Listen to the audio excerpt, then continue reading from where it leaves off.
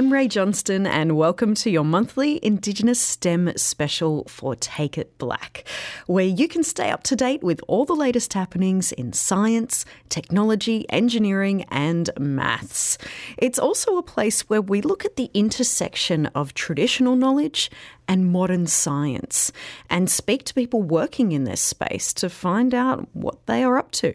First, the big tech news of September 2020. Take It Black.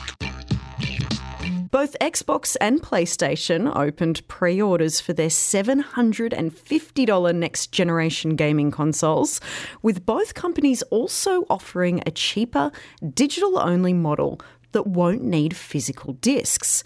Pre-orders sold out within minutes. Always love, always will be. Aboriginal land.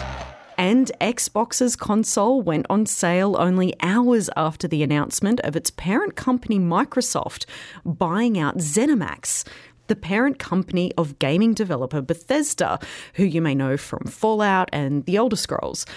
This brings the total number of studios under Microsoft's wing to 21, while Sony has 15 in the stable for PlayStation. Take It Black.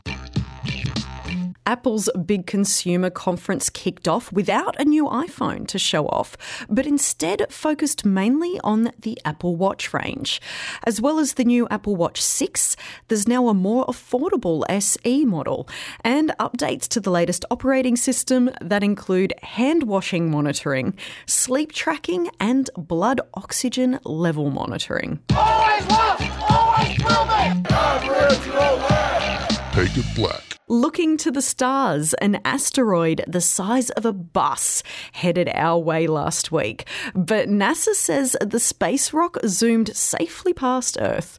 The asteroid was only discovered weeks ago and came within 22,000 kilometres of Earth, which sounds high but is well below a lot of the communication satellites orbiting our planet. The asteroid won't be back to Earth's neighbourhood until 2041. For more of the latest tech news, be sure to catch Nuala on Fridays on NITV. Take It Black. Western science catching up to our traditional knowledge is a common theme for research, and this month a big focus was on wine. Yes, wine. Australian wine scientists, that's actually a thing, are using traditional practices of the Palawa people from Tassie to produce fermented beverages, fizzy alcohol. These scientists are from the University of Adelaide and the Australian Wine Research Institute, and they've looked at the complex microbial communities associated with the natural fermentation of sap from the iconic Tasmanian cider gum Eucalyptus gunnii. The much-loved but locally endangered cider gum is native to the Central Plateau of Tasmania, and it's also commonly planted as an ornamental tree across the British Isles and in some parts of Western Europe as well. Now, cider gums produce a sweet sap, which is collected by Palawa people and then given time to ferment to make a mildly alcoholic beverage known as wayalina. Those microorganisms responsible for this traditional fermentation haven't been investigated by Western scientists before. This was the very first time. So these wine scientists, again, a real job, in collaboration with the Tasmanian Aboriginal Centre and the Tasmanian Land Conservancy, collected sap, bark and soil samples from around the cider gums in 3 different locations in the Tasmanian Central Plateau. Then they used DNA sequencing to identify the bacterial and fungal communities that they found. Now, some of these couldn't be matched to existing databases. So this means that they're completely new classifications of bacteria and fungi for Western scientists. It also means that these scientists can identify new strains or species of yeast and bacteria from these fermentations that are unique to Australia. We're talking native bacteria. Now, the researchers are particularly interested in how they ferment things, how they taste, how they've adapted to the cider gum environment. and also the possible relationship that they have with the trees. Now, the team said that they're looking forward to continuing their work with the relevant Aboriginal communities to understand these and other processes, and then to use these understandings to help revive sleeping practices of fermentation or maybe help develop whole new ones. So we can expect a whole new range of commercially available drinks in the future using techniques practiced for over 100,000 years. Always was, always will be. Aboriginal land. My guest this episode is Wiradjuri man Ben Armstrong. Now, Ben is a director at Indigitech, an Indigenous-run organisation that aims to increase the participation and success of Indigenous people in the tech industry. But I'll let him tell you more about it. Ben, we'll start with the classic intro question. Who's your mob? Where are you from? I'm Wiradjuri mob. My mum and my family actually grew up in Lithgow, just on the other side of the Blue Mountains. I was born in Awabakwa land. We travelled around a lot. So I've been around a lot of places. But, yeah, that's where I'm from. Nice. Now, have you always been into the geekier side of life? Is that fair to say? Yes, always. And it's from my mum. My mum would let me sit up late at night when I was young and watch Star Trek with her, and I think that's what got me hooked. So what was it about Star Trek? Was it just like imagining being able to live that kind of life and have access to that sort of tech? Yeah, it was completely different. I mean, when I was a kid, we had, your classic cartoons, Transformers, loved it so much, Thundercats, all of that, but there was something more realistic about Star Trek. And, it was the technology, it was next generation. So for me, it was not the original, it was next gen. So you had the Android, you had data, you had all these different, cultures and experiences and just going out and learning about them. It was just really, really interesting to me. Did you feel like you were a bit alone in having these kind of interests when you were growing up? Did you have other friends that were also into this stuff? Yeah, so I didn't have any friends growing up that were really into it. It was a bit strange growing up. I was thankfully good at sport as well as good at, science things as well. I wasn't. Good on you. It helps a little bit. It helps a little bit, right?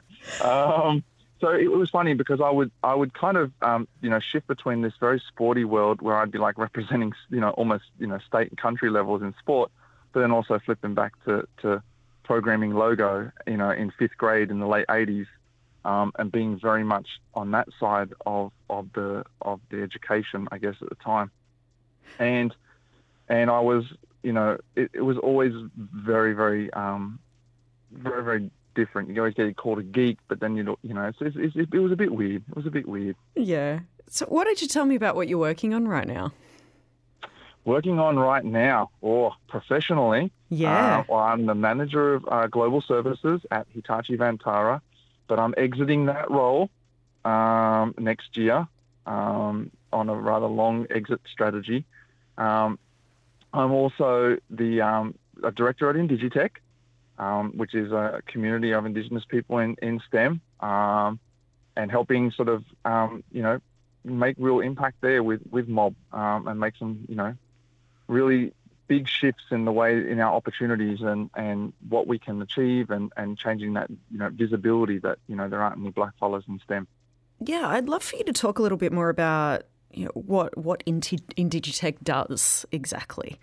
Yeah, absolutely. So Indigitech started off five people in a pub. I was one of them with Liam Ridgway, and I actually don't even remember the other three people because it was so long ago. But they'll listen to this though and remember you.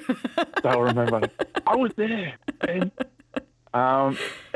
we started off with just getting together because again, not once, it was hard growing up being interested in this stuff. It's even harder when you try and have a career in it, starting, the whole forever.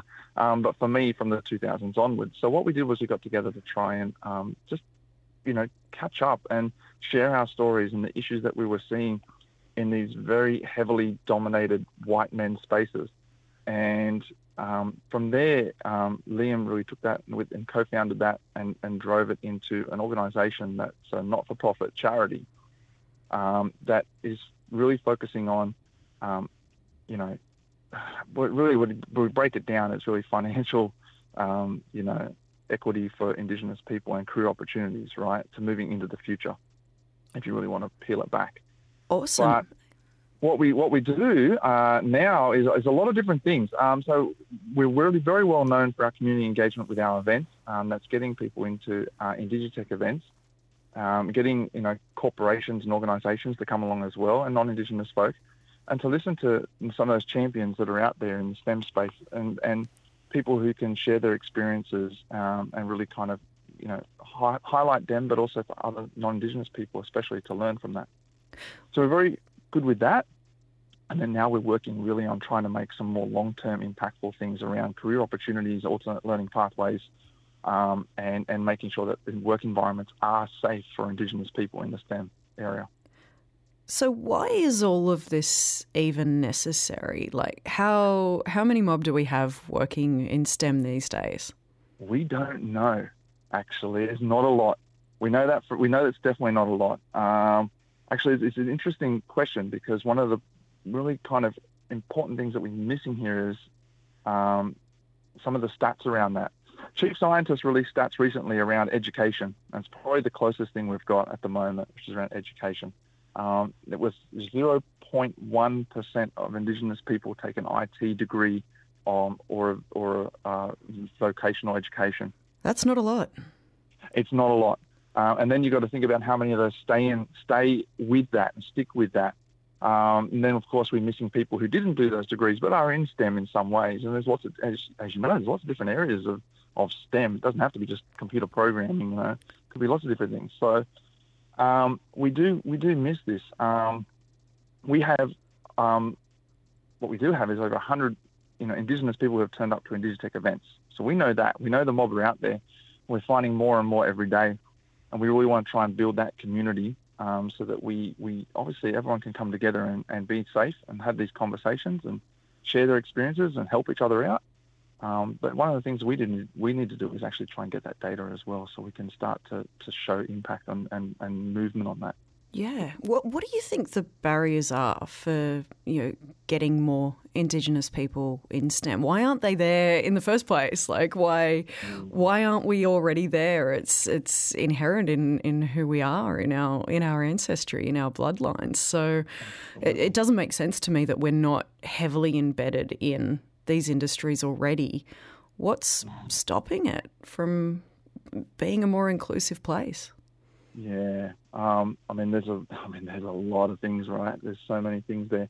We start with education system that doesn't support Indigenous kids in those areas. We're really going to be, just push you down the sports route as much as possible. We have issues with accessibility to technology. We have issues with access to finance to be able to afford that technology. I was just listening to the Google Indigenous talk this week. Mandanara was talking about when they had to go COVID and all the kids had to go and learn remotely. It was a huge portion of a massive portion of the Indigenous kids had no internet at home to be able to do that. And so they had to go to Telstra and say, hey, we need you to help out with this. And they did. But it's that not knowing that there's that huge digital divide, right? That massive gap. There's a lack of role models. There's a lack of safe spaces. Not lack of. They're just not out there and easy to find. It's not promoted in non-Indigenous spaces. The workplaces themselves are very challenging and have been very challenging, especially for Indigenous folk, but even more so for women. It's really quadrupling down on the issues there. So there's so many problems, Ray, that with all of these that makes it, you kind of sit back and you can see why some Indigenous folk might be like, why would I want to go into that space? Yeah. What is it about it that, I love this engineering, I love science, I love technology, but I don't really love what I'm seeing over there. I can't see a career there. I can't see any prospects there. How is that helping my mob? And we need to fix that. definitely got to fix that because everyone's missing out. I'd love to hear you talk a little bit about what working at Indigitech is like, being a business where you are just surrounded by mob every day. It's the best. It is one of those things that's hard to imagine until you experience it. And, you know, especially, you know, I've been in the IT job, corporate IT job for almost 20 years. And then you go from there and walk over to Indigitech and you walk into a virtual room or a physical room full of mob who are super passionate, super geeky, and the conversations just flow. Everything's just so, natural and you feel like you belong. Now, when we talk about things like diversity and inclusion, right, and people talk about a sense of belonging, that's what it feels like. This real sense of belonging. I'm where I should be, and it is an amazing experience. And that's, great thing about the events Indigitech does, but it's even amplified just, working with Liam and Kieran and Celeste, who make up in Digitech as a team, and just it's just laughs, just being able to laugh, and it's just amazing fun. So you spoke a bit there about having worked in tech for 20 years, which, wow, yeah, that feels like a long time. How did you get into those roles? What kind of study did you do? And is formal study really the only path into a career in tech? Right, yeah. So I was always really good at computer science at high school. And so I really wanted to study computer science because that was the path. That was what everyone told me to do. It's what, my dad did, went to uni even when he was, in his 40s, he was still an academic. He's basically an academic. And it was like, you got to go to university. But the rest of my courses at school were not that good. I wasn't very good at English. I wasn't very interested in it. But, so it was like, you're not going to get a good enough score. But I went for it anyway. I just put it in there as my top choice. And thankfully that year at UTS, they opened up a number of extra placements in the IT courses right at the start of the dot-com boom. And so I got in. And I was one of only two Indigenous people in IT at UTS. And it was an extremely lonely experience. Thankful to Yumbana and the staff and the people at Yumbana that kept that environment, providing an environment for black fella kids to go up to and young adults to go up to and hang out. And that was really, really helpful. But I didn't really turn up to a lot of lectures. I didn't turn up to a lot of shoots. I found that the experience of university very hard to engage in. But I got through and through Yumbana, I got encouraged to go and apply for an Indigenous cadetship. And if I remember correctly, there were 3 Indigenous cadetships and there were 3 Indigenous kids who applied for it, or young adults who applied for it. So it was really just a don't muck it up. And so, and you didn't? I didn't muck it up. And I had a choice between Hitachi and the Department of Defense, and I just didn't want to go to Department of Defense because Hitachi were giving me a laptop and a phone. And I mean, in the year 2000, that was just like, unbelievable. And so I went that way, and that's how I got started.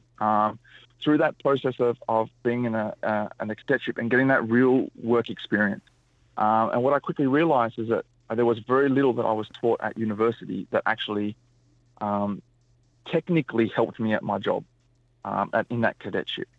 There was things like critical thinking that, universities will always, help you with and working with others in teams and things like that. But for the job that I was doing, it was completely different. And so it was really that helped me more than the actual learning experience. So is university the only way? Absolutely not. And even less so these days. We're 20 years down the path from where I was. And it is not the only way. It is certainly a way, but it's not going to meet everyone's requirements. And not everyone's going to learn in that specific way that is structured the way that university is done. Yeah. So if people want to get involved in what Indigitech's doing, follow along, help you out with trying to increase the number of Indigenous participation in STEM and in STEM careers, what can they do? What can people listening who want to get involved do? Yeah, reach out to us. We are here to help. That's a good pitch. But no, really head to our website, indigitech.org.au, and reach out to us. We have a number of corporate partners. If you're a corporate, we have a number of Indigenous organisations that we partner with. We are absolutely, by mob for mob, and that means partnering with other Indigenous organisations, even just connecting if we can, connecting up. We have different ways of supporting us. We have some incredible supporters, and some of our current partners are phenomenal and help us out, with financial support, but also with, it could be advisement or, just connecting us with other people. And talk to us and then listen. All right, that's probably the most important part is then listen. Because it's a journey, it's a shared journey that we like to take with our partners and the people who work with us. We learn about what they want to do and what their goals are, and then the idea is to learn from us as well, and learn from the communities that we may help you engage with or may point you in the right direction to engage with, and do it the proper way or the good ways. And but reach out. We're here to talk and help. Yeah, and for any Aboriginal or Torres Strait Islander people out there that are wanting to get into STEM, what should they do? Is it just for younger mob that you look after? What if someone wants to have a career change? What if, someone wants to get into, something to do with tech, but they don't know if uni is the way to get into it? What can you offer? Absolutely. So we're actually working on this. We're putting together a community, a spot for community right now where our community can constantly engage and talk, and really help each other out as a community. Right now, I guess the only way is to really reach out to us, and myself or Celeste Carnegie or Liam Ridgway or Kieran Sartor, whether it's on the website or on socials, hit us up. We're working on scholarships. We have a scholarship fund. We have connections with, lots of alternate coding and STEM organisations to help people with their different pathways. We are also setting up our mentoring. We have so much going on. It's hard to remember everything. And you're starting Dungeons and Dragons. Yeah, we're starting the Dungeons and Dragons. We're starting we're looking at gaming communities and our own, Indigitech community. We've also got our events. We love people to come along to our events, which we really need to get them started up again as soon as we can, and it's safe. And there's just so much. But reach out to us because there is opportunities out there. There's a lot of opportunity out there, and sometimes it's just connecting the dots. And that's what we can offer as well. But in the next next couple of months, we're going to be really ramping up that community engagement and that community space. So we'll be able to link people to that. Yeah. How has this year impacted on the way Indigitech operates? Obviously there was lots of live events in the past, and that's not something that's really been able to be possible at the moment. So how do you make sure that you're staying connected with everyone and still able to join those dots when we are all, a little bit more disconnected? Yeah. I'd say we probably haven't done as good a job as we would have liked. Our last event was in Canberra that you spoke at. Yeah. And it was, that was a phenomenal event. It was just amazing, and such a great experience to be in that room and meet all those people and to listen to your story. And we absolutely love those events. Moving them to a virtual, we weren't really set up to do that, and we weren't really sure how successful it would be. Obviously, there was a lot of anxiety as well going around. A lot of people had things changing in their lives, and it really kind of just in a way, I think it caught us off guard, just like it caught a lot of people off guard. What we did was really try and pivot to put in some of the proper structure and processes in Digitech, and start to work on some of the things that we often get reached out to a lot about by people, Indigenous and non-Indigenous, and corporates and non-corporates, and start to work on making some inroads in those. There was a lot of traction lately, as a lot of organisations are under scrutiny around their hiring practices. So we are a little bit inundated as well with some of those conversations, and for us to try and work them out. But we are absolutely, focused on getting that community engagement, I guess, in a way you call it, back up and running, because we have to work around that COVID. I think everyone's sort of settled down a little bit now. We've found our rhythm again, and we're out there they're building those spaces now to get that back in. But it was disruptive. It really was. And we did a lot of, we were looking this year to hold events in Victoria and Perth and Brisbane, and we had to just scrap all of those physical events. Yeah, I think there's been a lot of disappointment all round. I think everyone's just had to lower their expectations and be a little bit kinder to themselves as well about what we're capable of doing while we're working. Yeah, I heard a quote a while ago. It was something along the lines of, we're not working from home. We're at home during a pandemic trying to work. And that kind of sums it up, the baseline of stress that we're all dealing with. So, yeah, we need to cut ourselves some slack, I reckon. Yeah, I think you're right. And we did look back and go, we didn't do a good enough job. But, yeah, we have those conversations. It's really good to have. And we do talk about it where we're like, we need to really just, exactly as you said, be empathetic. I mean, even some of the people that we were working with, that, COVID and the pandemic hit them hard as well. And so it's really has been very interesting. But yeah, I agree, Ray. We need to really just look after ourselves and be kind to ourselves as well. Well, it's pretty clear that the future is bright, and thanks to people like yourself and organisations like Indigitech, I'm really excited to see what that future holds and how different it's going to look when we do have more mob working in these fields and the kinds of contributions that we're going to be able to make. And I just think it's all really exciting, and I'm just really thrilled that you're doing this kind of thing. And I hope that there's an influx of people wanting to get involved in one way or another. Sorry to wish you more work, more stress, more pressure, but I hope it stays busy for you. Yeah, no, that's what we're here to do. And busy is good. We want to be busy, and we just want, as you said, we just want, mob to have that opportunity and going forward in the future to empower their communities, empower themselves.